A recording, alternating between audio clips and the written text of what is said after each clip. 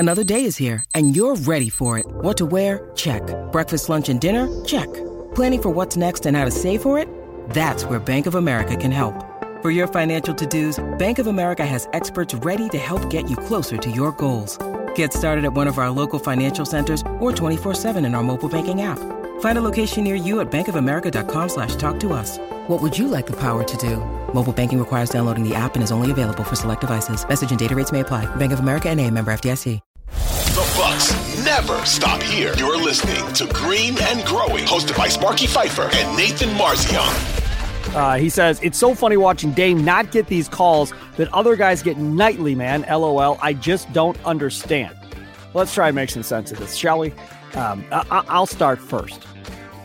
I just don't think they're going to give him the calls because Giannis gets so many. Because he gets to the free throw line so much. I think part of this is they don't want two guys on the same team going to the line 10, 12 times apiece every single game. And unfortunately for Lillard, when he was in Portland, there wasn't anybody else. So they were comfortable making those calls and him being the only one that got to the line. I mean, if you think about it, Milton never got to the line a ton necessarily. Holiday didn't get to the line a ton. Hardly ever, really. I mean, so those guys really never got to the line a ton. And I don't, maybe you can go back and tell me, because you're the numbers guy on this podcast, the last time an NBA team had two players averaging 10 or more free throws a game, I don't know who that would even be if we go back and look. Because when Wade and Shaq were together in Miami, Shaq was towards the end. So I don't even know back then how many average free throws he was averaging. That would probably be my closest guess, maybe. Kobe and Shaq, maybe. But 10 free throws a game is a lot. And so that's why I think part of this is, and again, this just is my thought, that they're not going to blow the whistle for Lillard the way they did in Portland because there's Giannis, and he's going to get the whistle before Lillard because two-time MVP, the whole deal. So he's going to get more of that respect than Lillard does kind of going forward. Now, maybe that whistle changes in the playoffs. Maybe then they'll start giving him that whistle once we get to the playoffs. But in the regular season, that's the only justification I have. I have no other justification. That's all I've got in my brain. Marzion, you tell me what you got in your brain. Yeah, he did really have a good whistle to start the season. It felt like it seemed like he was getting a lot of the calls. He was getting to the line a ton. And, and again, just because he's not getting the line as much, I'm not saying that's just a matter of him not getting calls. Some of it is he's taking a little bit more jumpers lately. He's been staying more on the outside, but it's felt like lately, the last couple months, it's like he just hasn't gotten all those whistles. It seems like he's getting bumped quite a bit on these drives and, just not getting those calls. And I do think that having Giannis, as you said, makes a difference with the refs where they're like, we already know they have a guy that gets to line a ton. We're not going to, again, the other guy's not going to get the benefit of the doubt on these close ones. Whereas, I think if Dame's still in Portland, they're more comfortable giving him these calls because he is the star player. He's the guy getting to the line a lot, and really the only guy getting to the line a lot. So, I don't hate it though. I don't hate that he's gotten a few less calls because I do think in the playoffs it probably gets stricter, if anything. The whistle does. So, kind of like that he's going to have to get used to dealing with that a little bit and used to like scoring without always getting to the line. Because at the beginning of the season it was like, okay, he's shooting pretty horribly, but he's getting to the line a ton. Well, that's good. I like that he can do that, but in the playoffs, you might not always be able to rely on that if they're calling things stricter, if you're, just not able to get those calls. So, this could help down the road if this is how it's going to be called in the playoffs. He gets more used to how to deal with it. And, tonight, I thought there were a couple times he could have gone to the line. Overall, this was a tough game for him to score in because they were doubling him on every single pick and roll. They were completely blitzing him. He only took, I think, 14 shots. And so this was a tough night for him to score overall. I didn't kind of pretty quickly in this game, I kind of saw, I was like, I don't think he's going to score a ton because of how they're defending him. So I didn't mind that he didn't get to the line or get many shot attempts tonight, but I thought he opened things up. Just his presence for everyone else allowed them to hit a ton of threes.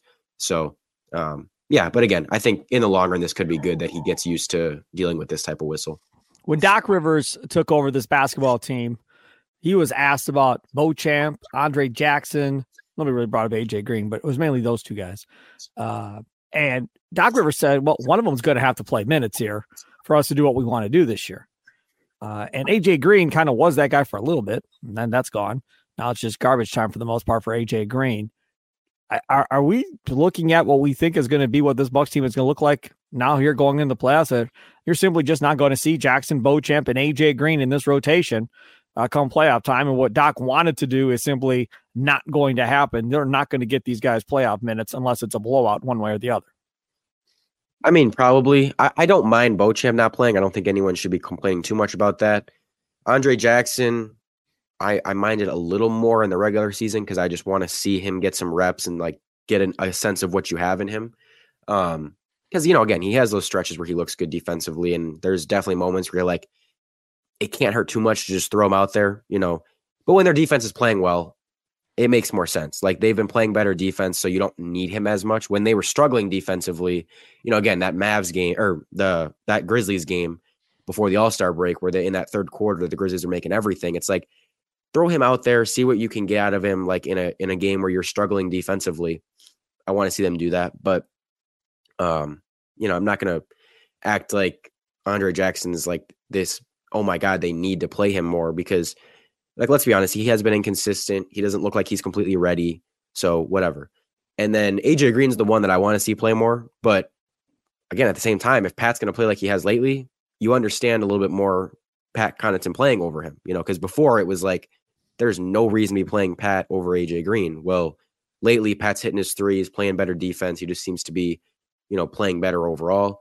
Okay, I understand it a little bit more. You want to kind of go with the experienced guy. Like you want to, as Doc said earlier, like he was like, we're going to need him later. We're going to need him. So we got to get him ready. We got to get him playing time, get him reps, all that. I think Doc just knows which guys are his front runners and which guys are like the ones that he's going to be going to. And it's like, well, if we're going to go to them later, we might as well play them now. Like there's no point in giving reps to guys you're not going to play much later because you want to be as prepped as you can be for the playoffs. So I think that's how he's looking at it. Again, I'm not saying that's what I would do. I would still be giving these guys some playing time, give them some stretch, but he's obviously, I don't think, going to do that. So it looks like it's going to be largely, Pat Bev, Gallinari, Bobby, that's kind of the bench unit, Jay Crowder. So yeah. Tell me what Gallinari has added to this team since he's been here. Nothing. Not yet. That's right. Not a damn thing. He's a body that runs up and down the floor, back and forth we go. We just watch him run back and forth. I mean, he's burning calories, so that's good.